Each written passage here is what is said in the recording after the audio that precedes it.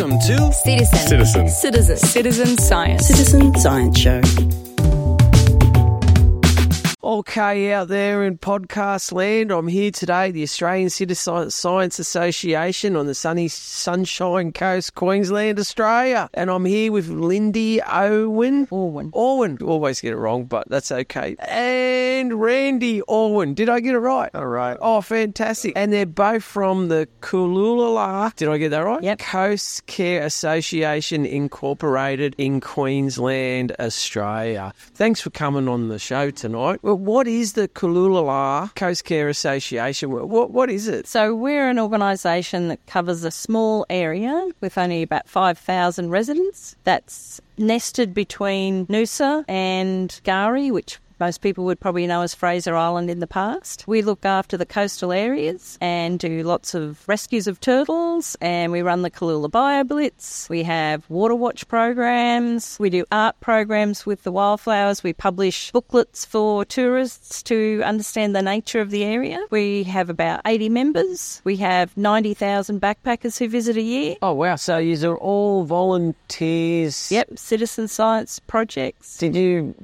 from little kids, did you have interest? I started way back when I was teaching. So I taught biology and advanced environmental science to high school kids in America. Okay. And so I've always had a passion for it. And then I was also a wild, crazy fly fisherman. And so in order to catch more fish, I had to learn about the macroinvertebrates in the water so I could tie the flies that would match what was in the water at that point in time. So I've been involved in a long history of being out in nature. Used to hike a lot by myself, spend lots of time at 10, 12, 13,000 feet above sea level, backpacking and hunting and fishing. And knowing about nature made all that really much easier to do by knowing about all the nature and what was happening. And then Lindy and I met back in 2009, and we lived in Seattle for a while, but that wasn't working out weather-wise, and so we came back here to Australia. And when we moved to Rainbow Beach, we're like, we need to get involved. And so the Coastcare Association advertised that they needed people to help with the Water Watch program. Oh, wow. We signed up with Water Watch in 2014, and here we are now. And I left my job as a university researcher in technology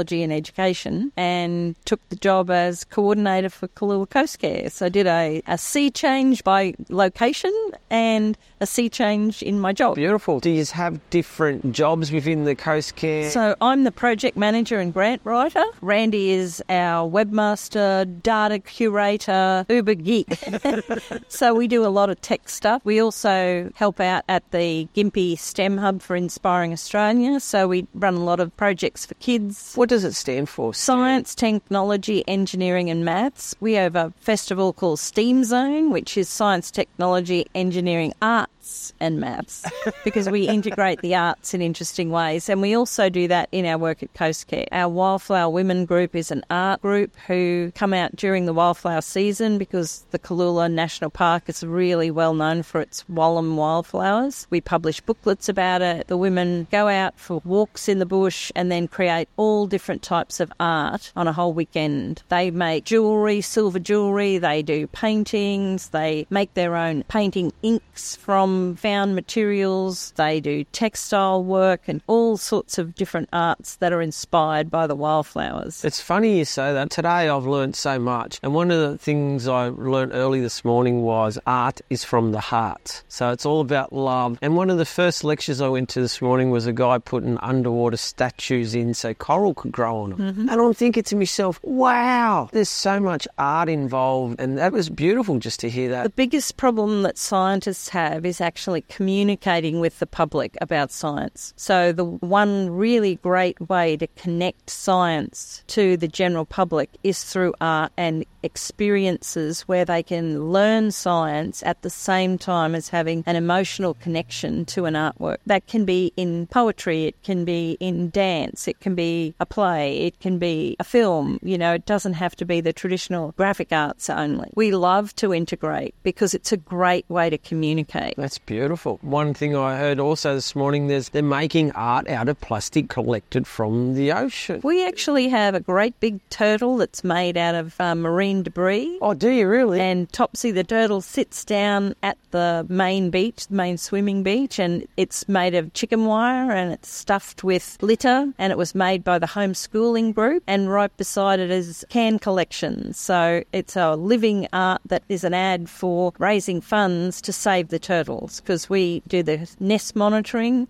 of all the turtles that are nesting along our 70 kilometres of beach. We also do all the marine rescues of turtles that are stranded. So they get driven down to Australia Zoo and rehabilitated, and then we bring them back and release them back into the wild. Fantastic. The data. All this data is so valuable because in the future AI is going to be more precise. The more data we can feed into it, and it's going to help. Can you tell us a little bit more about data? Yeah, I can definitely do that. When you look at the work that we do with Coastcare, one of the things we do is collect a lot of data. We were a member of what's called Seagrass Watch, so we have 20 years of data from doing line transects and box transects, and then all of that data was sent to the Seagrass Watch people and added to their collection of data. The data that was talked about a lot at this conference was data from a product called iNaturalist. And iNaturalist is an app that anybody can take into the field, and they can take a photo of something, and then they have AI that actually tries to figure out, what are you looking at? And it says, I'm pretty sure it's in this family, or sometimes it will say it's this species, and then that data goes into the iNaturalist network, which then the data that goes into there is pulled into the Atlas of Living Australia, or the ALA, which is the national database of species and diversity data for the whole country. Everybody here is trying to figure out, how can we take that data that's being collected by citizen scientists, and how can we make the scientific community believe that that is good, accurate data? And that's been a huge part of the conversation for me with a number of individuals who manage state databases that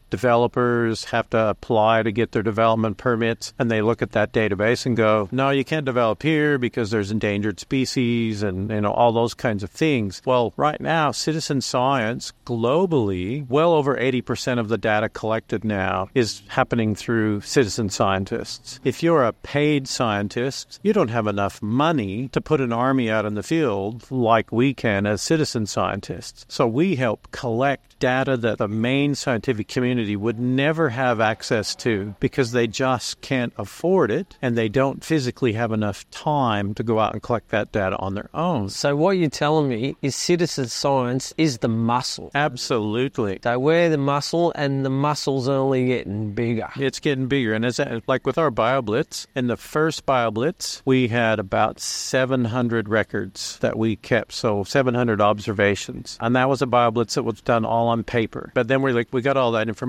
It's like, but we don't have any pictures of anything. We just have the scientists that said, oh, I saw this and I saw this. And we didn't have any GPS coordinates on anything either. That's not good data in today's world. We need to have a photo which acts as a verification that, yes, that's what I looked at. And then we need the location stuff so we know, where did I find that thing? So year 2 of our BioBlitz, we said, all right, we're going to use this iNaturalist platform to collect our data. That was a bit tough because no one had ever heard of iNaturalist before. This was in 2019. We had to try and convince everybody that this was a good thing. So we ended up with about 900 records out of that second BioBlitz. And then our next BioBlitz, we had a little over 1,300 records. And then the pandemic hit, and we didn't have a BioBlitz. And then 2022, we did our BioBlitz in November, and we had just under 3,200 records that were collected by literally the same number of people that we had at the other BioBlitzes. But because people were now confident in using the app, they could go out and they could do those collections. They could do it on their mobile devices, or we had people who were using using their digital SLR cameras. So they could just take all these photos, they could come home, they could load it up on their computer in the iNaturalist app, and then bulk import all of those records into the system. And then as the administrator of that project in iNaturalist, I had to work really hard to get people to set what's called a trust relationship so that I could see the endangered species data that they may have collected. Because by default, iNaturalist hides that information from the general public because we don't want somebody going and finding an endangered or a threatened species and grabbing it and taking it with them. So they hide all that information. But if they're in our project, we need that information because we have certain status that we have to maintain with threatened freshwater fish species, with wetlands info, and to maintain our status as the Ramsar wetland of international significance. If we find that those fish are disappearing, we're not doing a good job taking care of that stuff. And so I have to get that trust relationship from them so that I can see all of that data, and then I can pass that data on to the state. So data is just huge because at the end of the day, the state makes decisions about what's going to happen with developer applications and things like that. And without the data, they don't know if there's endangered and threatened species out there. Wow, I'm a bit speechless after that, and it's really hard to get me to be speechless. So where do you hope this data goes in the future? Well, I think in the future, we want as much data as possible going into a number of databases. In particular, in Queensland, we want it all to go into WildNet because WildNet is that database that controls the decision-making process when the government is asked for development proposals and things like that. But that also, we want that to all go into the Atlas of Living Australia, which is the data for the whole country and all the research data and stuff like that, because then researchers can grab that data, they can do reports on it, and they can do analysis on it and things like that. But the other nice thing is all of the data from iNaturalist, that is what's called research grade, which means 2/3 of the people who identified that at the species level agree that it's that species. So it's crowdsourcing, basically. So if the crowdsourcing 2/3 of the folks say that's what that is, then that data automatically gets added to what's called the GBIF database, and that's the Global Biodiversity Database. That's the whole world. That right now, just the data coming in from iNaturalist, I was just looking at a study day before yesterday, there are currently about 75 million records just from iNaturalist in the GBIF database. Wow. And how many is in there in total? Don't know total in GBIF because GBIF has everything sucked in from every country's database. Okay. So we're talking hundreds of millions of records. iNaturalist right now, I just looked day before yesterday, I think, and I think there's just under 123 million records in iNaturalist. Wow. That's pretty cool. And the data story is really important because the national park that we live right beside, there's almost no science about. So we're protecting this area because it's so significant and different to every other place in Queensland, and yet we know almost nothing about how it operates, what pollinators they have, what eats what, which plant species are dependent on. We just know it's special and we should protect it, but we're not studying it enough. We're trying to collect baseline data, so at least we know what's there now. And then as climate change and other things affect it, then we can say, well, this is having a negative effect or a positive effect, and you can't protect something that you don't know how it works. That's exactly right. So it's really important for us to know as much about every species as we can. But biodiversity is kind of only one of our programs. We also do work on climate change, on sustainability, on the geomorphology of the area, so we study the dunes and we try to protect them. We have a big tourism. There's 500,000 tourists go over to Gari from where we live, and so there's only 2 ferries that go there, one from Cooloola and one from the northern end. We want to know how those tourists are affecting it. We want to educate them, so we do a lot of voluntourism. For example, about our turtles, we've written a book for kids and distributed 1,000 of them to the campers who are there over Christmas during the turtle season, that teaches the kids about where their parents should be driving and shouldn't be driving, and the life cycle of the turtles, and how to spot turtle tracks and how to report turtle nests that they see laid or hatching. And so through that program of helping the kids understand what's there, we've also educated their families. They're like little police. You know, it's get off the dunes, Dad. You shouldn't be up there on the dune grass. That stuff stabilises the dunes. Beautiful. But now we get reports every day about the turtles from the campers. So they've joined our army.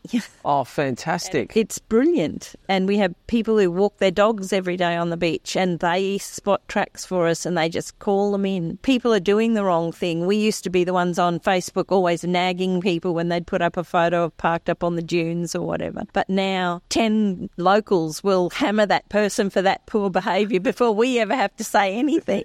But they also call in the rescues. They help us pick up big, heavy turtles and get them to safety. We're trying to see our tourists as our allies, and we'd like to see a shift from adventure tourism where people come and wreck the joint with their vehicles to people who bring their vehicle to actually drive out and see the nature and enjoy the nature. Sure. Yeah. Because it is such a unique place. I mean, we have forests with massive trees growing in sand, and the only reason they can even grow there is because fungi transport the minerals from the sand to the trees. Oh, wow. Without that mycelium in the soil, nothing could grow there. Right. It's just sand. So I'm just trying to picture this in my head. I'm going to have to come up and have a look. You know that. Oh, it's magic. You'll love it. And the coloured sands are huge sand cliffs of all different colours. Like, I think people have counted 46 different shades of ochre and brown and black and white and creams. And so we have this huge coastal cliffs of these coloured sands that are beautiful. And then there's estuary lagoons, and then there's calm water and salt water and fantastic diving. We have the biggest breeding area for greater sharks at Wolf Rock. And so diving Wolf Rock is just an experience with the sharks and the mantas, and just an awesome diving spot. Yeah, I've heard that. I haven't been there yet. Probably won't be driving back to Newcastle. I'll just keep going north. Absolutely. Come on up. So for the future, what do you hope for the future? And I heard Costa say this morning, you know, it's not about hope, we want an action plan. So what's the action plan? We want to see the place loved. People use the term, they love it to death, where we say that's abuse it to death. We want to see people who actually come there, love it, take their trash home with them, help us with the citizen science while they're there, get to know it. We'll help them. We publish beautiful pocket guides to the wildflowers with maps for the walks. We want people to see and enjoy it, but we don't want them to destroy it in the process. So we'd love to see that shift away from come and, churn up the beach doing donuts to come and help us get a turtle's nest through to that every turtle in that nest survives.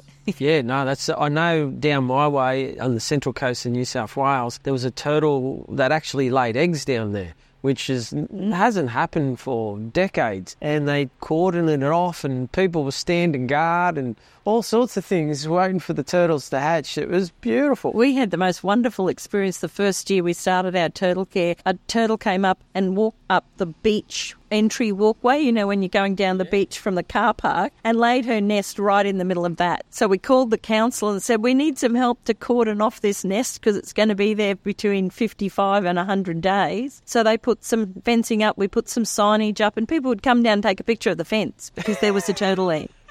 And we were just super fortunate that normally they hatch out in the middle of the night and head towards the light of the sea because the sea is lighter than the land. And we went and checked them at about 5:30 one afternoon because we'd been out, away all day. Normally we'd come back about 10 o'clock at night and check them. And we didn't know if we'd last the distance.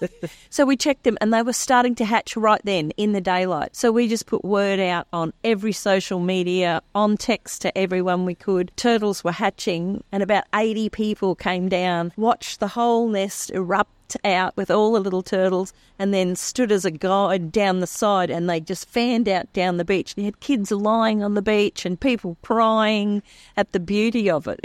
And then it was all over town the next day, and at school all the kids wanted to talk about was turtles because they'd hatched in the daylight where people could see them. Oh, that's beautiful. It was very cool. School principal and his kids were away that day, and boy, were we in trouble for not calling him directly.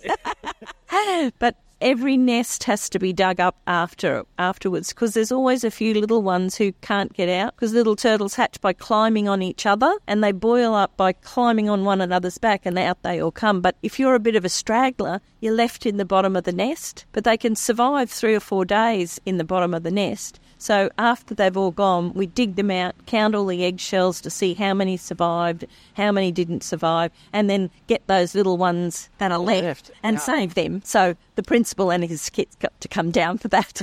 So we were back in the good books. Oh, beautiful. Randy, what do you believe is the action plan for the... We want to change the behavior of people when they come to the area. We want them to love the area, but we want to teach people to do that. So one of our goals is we want to put in an environment center, an environmental education center, and an interpretive center in town, and then people can come and learn about everything that's there. And because we're both real techie oriented, we want to have some really amazing VR and AR things, so virtual reality and augmented reality experiences for people. But then the education side of that is we can bring in researchers from all over the world, students getting their PhDs and even undergrads and stuff like that, where they come and stay with us. And we'll have accommodation in the place, and then they can go out in the field and do work with scientists and things like that. As part of that, if we get accommodation available, when it's not full of scientists, then we can actually rent it out to the tourists, and then that helps us fund our facility over the rest of the year. And that's a long-term strategy, but we have buy-in from our local council. They think it's a great idea to the point where they're trying to help find a block of land that we can actually use. A peppercorn rental, which I had never heard that term before until recently, and basically council says it's $123 a year and you don't pay any rates on the block of land or anything like that. We'll help you market it with the community and make things happen. So they're really excited to help us try and make that work. So if you know somebody that has about 20 spare million bucks laying around, we'd happily talk to them about, building this center in town. We want it to be the hub of environmental education and research, which really helps us gain the knowledge that, as Lindy mentioned earlier, there's a lot we don't know about that park because there's not a lot of research that's been done in that park. And we just want to be able to provide the information and the data and everything for that, so that over time, the term we use is a longitudinal study, so that we can compare this year to 10 or 15 years down the road and go, oh, look, yeah, things are not looking really good on this kind of stuff, or things are looking good. We're making an impact on saving those things. So that's really one of our biggest goals, is to actually come up with a plan and the money to put in this big center in Rainbow. Beautiful. If anyone wants to give you $20 million or even want to come up and have a look at the place, where can they get in contact with you? Go to our website, which is cooloolacoastcare.org.au, and Cooloola's COOLOOLA, and all our projects are there. If they want to give us $20 million, come on over to our place. Or you can email us at president@cooloolacoastcare.org.au. Facebook, we've got groups. If you want to come to our BioBlitz, just join the Cooloola BioBlitz Facebook group. Let you know when the tickets are available and what's on and when they're on. But you have to get in quick. Last year's sold out in 3 days. 3 days. That's for the BioBlitz? Yes. Oh, shivers. That's where we get 20 scientists in, and we go from 7 o'clock in the morning till 2 a.m, and you can go on any of the surveys with a renowned scientist or an expert amateur naturalist in small groups of just about 8 people, and we're trying to map every living thing in the area. Oh, wow. No stone unturned. Absolutely. You're going out with people who know everything about their particular topic, so it could be ferns, it could be fungi, it could be possums, owls, birds, guys who are specialists at insects and spiders, and man, we have some really cool spiders, little spiders.